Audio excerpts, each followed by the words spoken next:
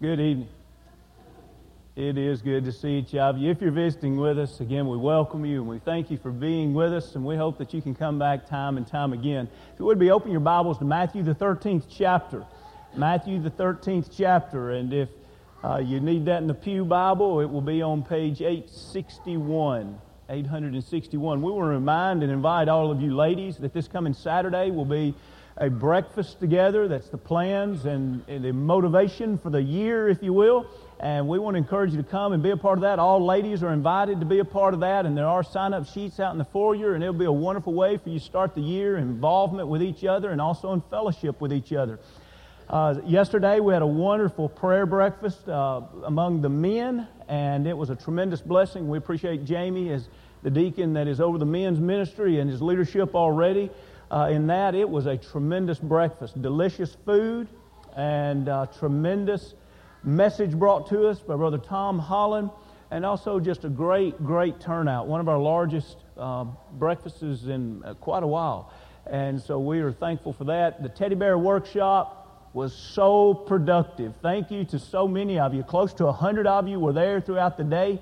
And that area downstairs was running over with people that were trying to do good. And we appreciate each one that had a part in that and all that work in that regularly throughout the year. Many of you have take-home bags that you work on a regular basis on that. And what a wonderful, wonderful ministry that is. What a blessing God gives us in the church. You know, we talk about something being like. If you had to say to someone, well, the kingdom of heaven, or in other words, the church, and we see those terms used interchangeably by Jesus himself as he writes in Matthew the 18th chapter, or speaks in Matthew the 18th chapter. He said that he was going to build his church. In the very next verse, he tells to Peter that I'll give you the keys to the kingdom of heaven. And we go to the establishment of the church in Acts 2, and we see that it was Peter that told people how they could have entrance, how they had the keys, how they could have entrance into the church or the kingdom of heaven. And so if you were going to describe to someone about the church, what would you say? The church is like. The kingdom of heaven is like. I want to read to you just one verse over here in Ecclesiastes, the 12th chapter. It's the verse before what we read today at the close of Ecclesiastes, when we read 13 and 14. Ecclesiastes 12, verse 12, he says, "And further, my son, be admonished by these, of making many books there is no end, and much study is wearisome to the flesh." Now, guys, you need to memorize that. And next time your parents ask you to study, you just tell them that's what the Bible says. It's wearisome to the flesh. Well, maybe that's not exactly what he was doing. He wasn't urging us not to study at all. But the great preacher, the wise man, was saying, look, there's always going to be a ton of books. There's always going to be so many books to read, and today in our society we can almost say there are tons of books to read on every subject. Today you could go online or you could shop in a large bookstore, and if you wanted to read what other people believe the kingdom of heaven was like, you could find probably 100 different books that would tell you something about the church. They would analyze it. They would have surveyed it. They would have predictions. They would look at the past history.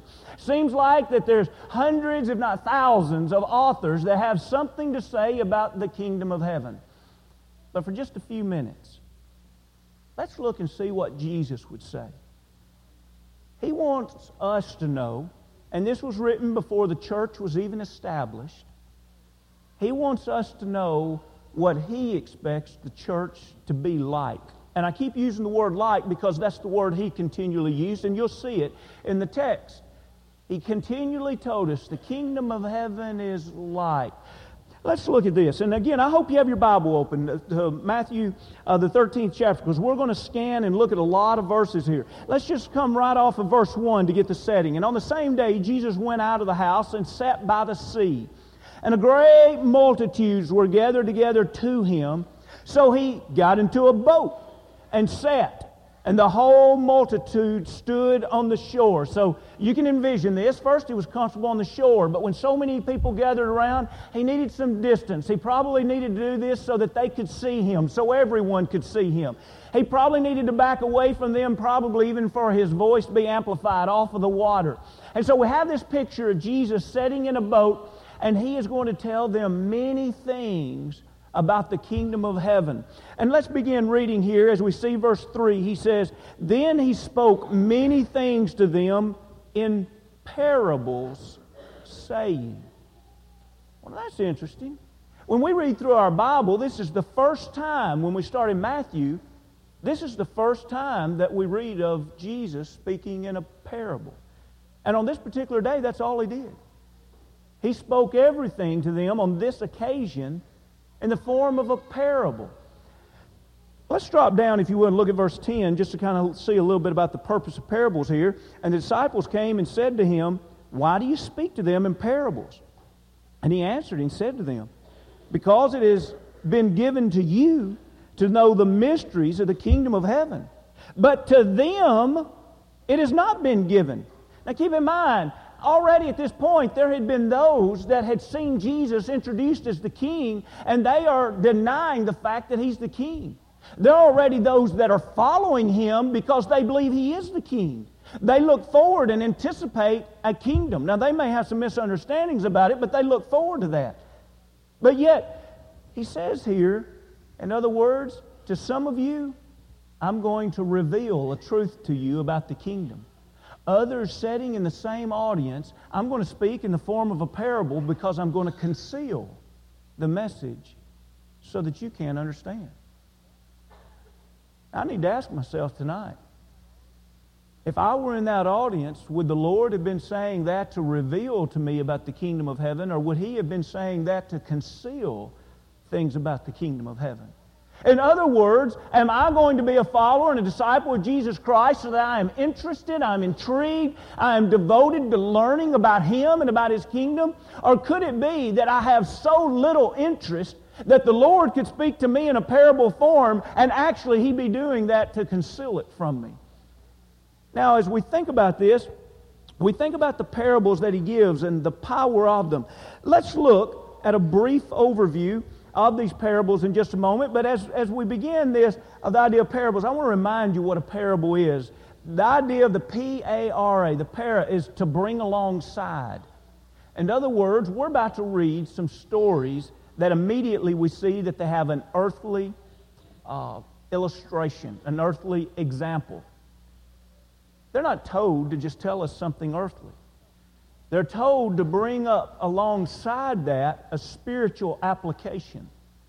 That's why we sometimes say that they're earthly stories with heavenly meanings. Now, we could guess and make some pretty good intellectual determinations of why the Lord would use parables. Number one, we know that parables help us put things in concrete form. You know when someone teaches you something and you're sitting there and you're thinking, I think I understand what they just said. But then they give you an illustration. They give you a story to illustrate that principle. And when they give you that story, you immediately say in your mind, that's it. Now I know, that's it. That's concrete now in my mind. You see, when it does that, it also becomes portable, if you will. In other words, if you will imagine, you and I could have sat and listened to Jesus teach these parables, and we could have gone on our way, and probably the next day someone could have said, hey, I heard that you went and heard Jesus yesterday. Yes. What did he talk about? Odds are you could probably remember several of the things that he talked about, because it is usually easier for us to remember stories than it is principles.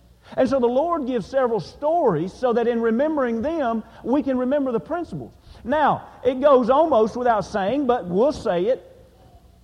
The third thing that parables do is they make things more interesting because we, by our human nature, have an interest in stories. And so there are several reasons, no doubt, that parables are effective forms of teaching. If you're a teacher tonight, or if you're raising children and it is your job to teach your children to love the Lord and to know the Word of God, I need to be aware that illustrations are so powerful. Finding a way to take and illustrate spiritual truths through some kind of earthly mechanism so that it makes it concrete, so that it makes it where we can remember it and we can take it with us so that it makes it interesting. But we need to always note this, The illustration should never be the main part of the lesson. God's Word, the truth, needs to be the main part. The principles of God's Word. And these other things are just to illustrate that so that we can better learn it. So we see that Jesus chose parables. He wanted to reveal truth to those that wanted to learn about the kingdom. But He also wanted to conceal these facts from those that were in opposition to Him. Because keep in mind, it wasn't His time to die yet. And so there needed to be that control factor, if you will. So let's look at these parables, and of course we can only give an overview here, but I think if we do that and kind of get a picture of this whole teaching, it gives us great insight to what the Lord would say. I want you to see that the kingdom of heaven is like. And if you'll notice, we have the parable beginning 3 through 9. He explains the parable in verse 18 through 23. I want you to note with me what he says in 19 about this parable. When anyone hears the word of the kingdom and does not understand it. So in other words, when we drop back now and we look at this parable back in verse 3 and 4 and following, the sower is sowing the word, but Jesus wants us to make sure that we understand it's the word of the kingdom. In other words, if we're going to grow the kingdom, we can talk about getting excited about inviting people, and yes, we need to. And we can talk about getting people involved, and we need to. And we can talk about fellowship with one another, and we need that. But I need to note this. The kingdom can't grow if the Word is not being taught and learned. So whoever you want to invite, they can't grow in the kingdom without knowledge. So we need to invite them and encourage them to learn the word of the kingdom. Now, let's bring that home to our own selves. Do you want to grow this year? Do you want to grow more faithful to God? Do you want to grow spiritually? Do you want to grow in the kingdom of God individually? I need to realize that a part of growth has always been, what do I do with the seed, which is the word of the kingdom? Well, here, let's notice some things that Jesus told in a parable form that people do with the seed. We're in verse 4, and He says, they take the seed, and some, their hearts are like the wayside. In other words, it's the path, and it just lays on top of the ground, and the birds devour it. Verse 5, some fall into stony places, and there's not much earth there, and they immediately form roots and begin to spring up, but yet because there's no depth of earth for the roots, verse 6, the sun has come up, it scorched them, and their roots, and they wither away. Some receive the seed, the kingdom of God, the word of the kingdom of God, and it begins to grow, but they're growing among thorns, verse 7, and the thorns spring up, and it chokes out the word. But other seed falls on the good ground and yield a crop, some 100-fold, some 60, some 30. He who has ears to hear, let him hear. Now, why did He say that last part? Because to some, He's revealing this truth. To others, He's concealing this truth, and they had to decide which one they were. Are you going to understand this parable? Are you going to do anything with it? Tonight, in a similar sense, if we decide to walk away from here and not glean from the Word of God, we're actually saying, Lord, I don't have ears to hear that tonight. And the Lord is saying, please think about what kind of heart you have. Is my Word going to be such that Satan can easily snatch it away? Is my Word going to be such so that it's so shallow that just any difficult situation, just any kind of heat, scorching heat that comes into your life is going to devour your spiritual life? Is the Word going to be so that you do take it to heart, but yet you take other things also to heart, like materialism? And He says those things choke out the Word. The Word of God has to take preeminence in our life. And then, now I've just described for you verse 19 through 22 at this point. I'd like for us to read verse 23. And in 23, here's what the Lord wants us to be. This is the word of the kingdom of God. Look at 23. But he who received seed on the good ground is he who hears the word and understands it, who indeed bears fruit and produces, some 100-fold, some 60, and some 30. In other words, it's one that learns, they hear it, They understand it, they comprehend it, they go back and study it, but then they take that and apply it to their life, and it makes a difference. How many times have we seen someone converted that lived a worldly life, and then a month later we see that their life has changed? We see that their speech has changed. We see that their actions has changed. Someone that was spending money in a bar is now putting that money in the Lord's plate. Someone that was out in places of recreation that a Christian would never be, now they're in the midst of the Lord's people doing His work. And someone says, what's happened? Why have they done that? Well, now they're producing fruit. You see, things have changed in their life. They've heard the word of the kingdom. They've understood it. And now their life has changed. They're fruit bearers in the kingdom. The kingdom of heaven is like the sower. That word of the kingdom goes out. What are we going to do with it? Let's look now in 24 and following. He also says the kingdom of heaven is like the wheat and the tares. You see there in 24, the kingdom of heaven is like a man who sowed good seed in his field. But when he slept, enemies came along and they sowed tares. And so as it grew, they couldn't just pick out the good and the bad. If you can imagine a wheat field and how close the wheat grows together, what are we going to do with the enemy? What are we going to do with those that are tares, the weeds? Well, let's read on. Skipping down 29, but he said, no, lest while you gather up the tares, you also uproot the wheat with them. Let both grow together until the harvest. And at the time of harvest, I will say to the reapers, first gather together the tares, and later as this parable is described, the reapers here are angels. He says to them, first gather the tares and bind them in the bundles to burn them, but gather the wheat into my barn. So here we see a glimpse of the day of judgment. But before we talk about the day of judgment, let's think about the kingdom, which on this earth is the church. This isn't a judgment of David Shannon, just teaching the parable as the Lord taught the parable. Within the church, there will be individuals that you ask them, are you a member of the Lord's church? Yes. Yes. On the day of judgment, all those that have answered, yes, I'm a member of the Lord's church, will not have been faithful, will not be saved. Now, can we divide everyone out on this earth? Absolutely not. We're not the judge. Now, in 1 Corinthians, the 5th chapter, we see a case there where individuals were living in open sin. And they were told there to disfellowship, to mark those, to cast them out. A little leaven leavens the whole lump. And so when we know that a brother or sister is living in open sin, refuses to turn away, God commands us to separate ourselves from them. But there are so many others that it's not that open sin. In other words, it may be a secret sin of the heart.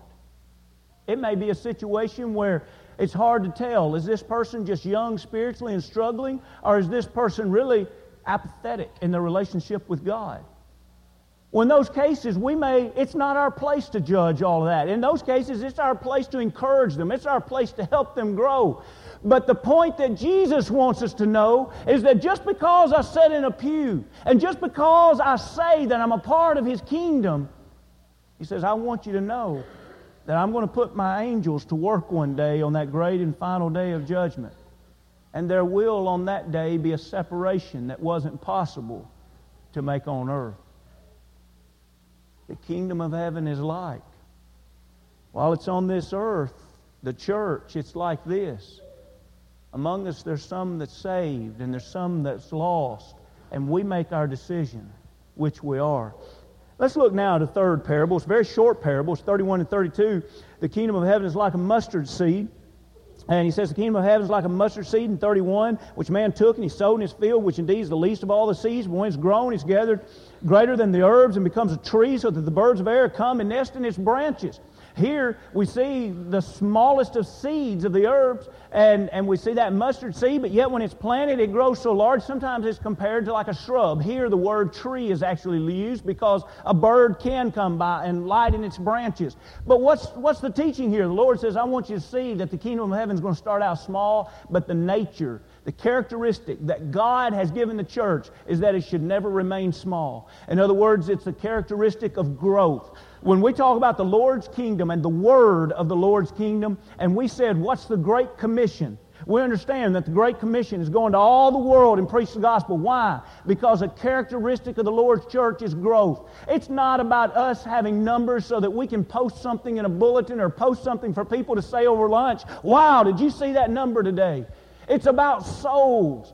When we are part of the kingdom of heaven, let that sink in. A part of the kingdom of heaven. It's not just about this earth. Why should I want someone to be a part of the kingdom of heaven here?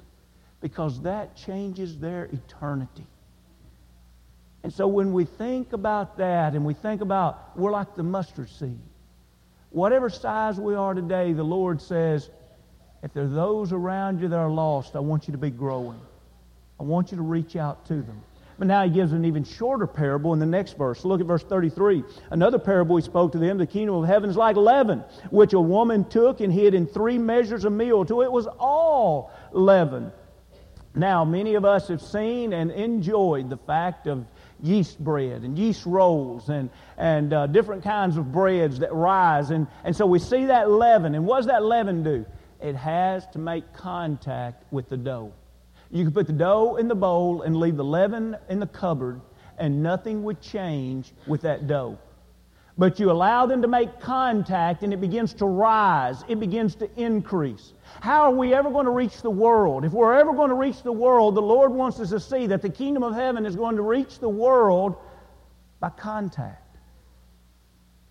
Do you realize that there's probably someone that you see on a regular basis that at least to some degree, they're beginning to think about spiritual things. They're beginning a type of search for God, if you will. Now, I would venture to say that that's true for almost every one of us here. That we have someone in our contact of friends and acquaintances that in some measurement is searching for God. Are you going to be that contact that gives them an invitation to come learn of God? Are you going to be that contact that shows them a Christian example and how wonderful that Christian life is? Here he says, the Lord says, I want you to see something about the kingdom of heaven. It grows, the previous 2 verses, but it grows by contact. I want to encourage you, if you're not in the habit, one of the best habits you can develop this year is the habit of inviting folks to church. Please try to do that every week, because surely we all know individuals and we meet individuals. We have new neighbors to come in. We have co-workers to come in. We have folks in our classes at school. We're constantly being around people. Make sure that it's just a habit of yours that every week you've invited at least one, if not several, to come and to learn about God. That's always been how the church has grown. Contact by those that are a part of her. All right, let's skip down and see a 5th one now as we drop down to verse 44. Another parable, it's another short one, verse 44. Again, the kingdom of heaven is like treasure hid in a field, which a man found and hid, and for joy over it goes and sells all that he has and buys that field. What's the kingdom of heaven? It's a treasure. Do you believe that? Do you believe that it is an awesome find to be a part of the kingdom of God? I hope you do, because if you do, what we just covered is going to be easy. It's easy to invite someone to a place that you're excited about. When you're excited about being a part of God's family, when you're excited about being God's son or God's daughter, when you're excited about being a part of the Lord's kingdom, it's easy to tell people, you won't believe the treasure that I found. The treasure was in that field, and when I saw that it was there, I took, and the only way I could afford that field is I sold everything I had, and I went back to that man and I bought that field. That's the story Jesus told when he says, how do you value the kingdom? In other words, he's saying, it's worth that much. Do you believe the kingdom is worth that much? Very similar parable in the next 2 verses. Look in 45 and 46. The other man back in 44 seemed to just come upon it. But this man seems to be searching more for it in 45 and 46. And the kingdom of heaven is like a merchant seeking beautiful pearls, who, when he had found one pearl of great price, went and sold all that he had and bought it. Very similar parable there, but here's a merchant, and he had been searching for this certain pearl. And finally, when he found it, he had to have it. What a treasure. What a value we have. Are we willing to give our all for the Lord's kingdom? We close with a parable that's very similar to the parable we covered earlier of the wheat and the tares.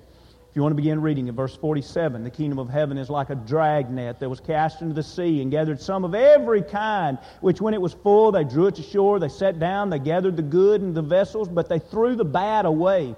So it will be in the end of the age. The angels will come forth, separate the wicked from among the just, and cast them into the furnace of fire. There will be wailing and gnashing of teeth. Again, very similar. We're like the net here on this earth. And again, I'm not saying this because of any particular individual here. I'm saying it simply because of the Word of God and what it says here. In other words, we're the net, and there's some here that's not serious about their relationship with God. Oh, they're in the net. They're in the kingdom. They say, yeah, I'm a member of the Mount Juliet Church of Christ. Yes, I'm a member of the Lord's church. But God knows.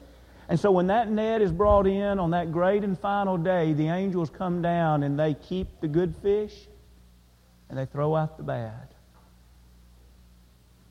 Maybe we should summarize with the very same words of Jesus. Let's close with verse 51.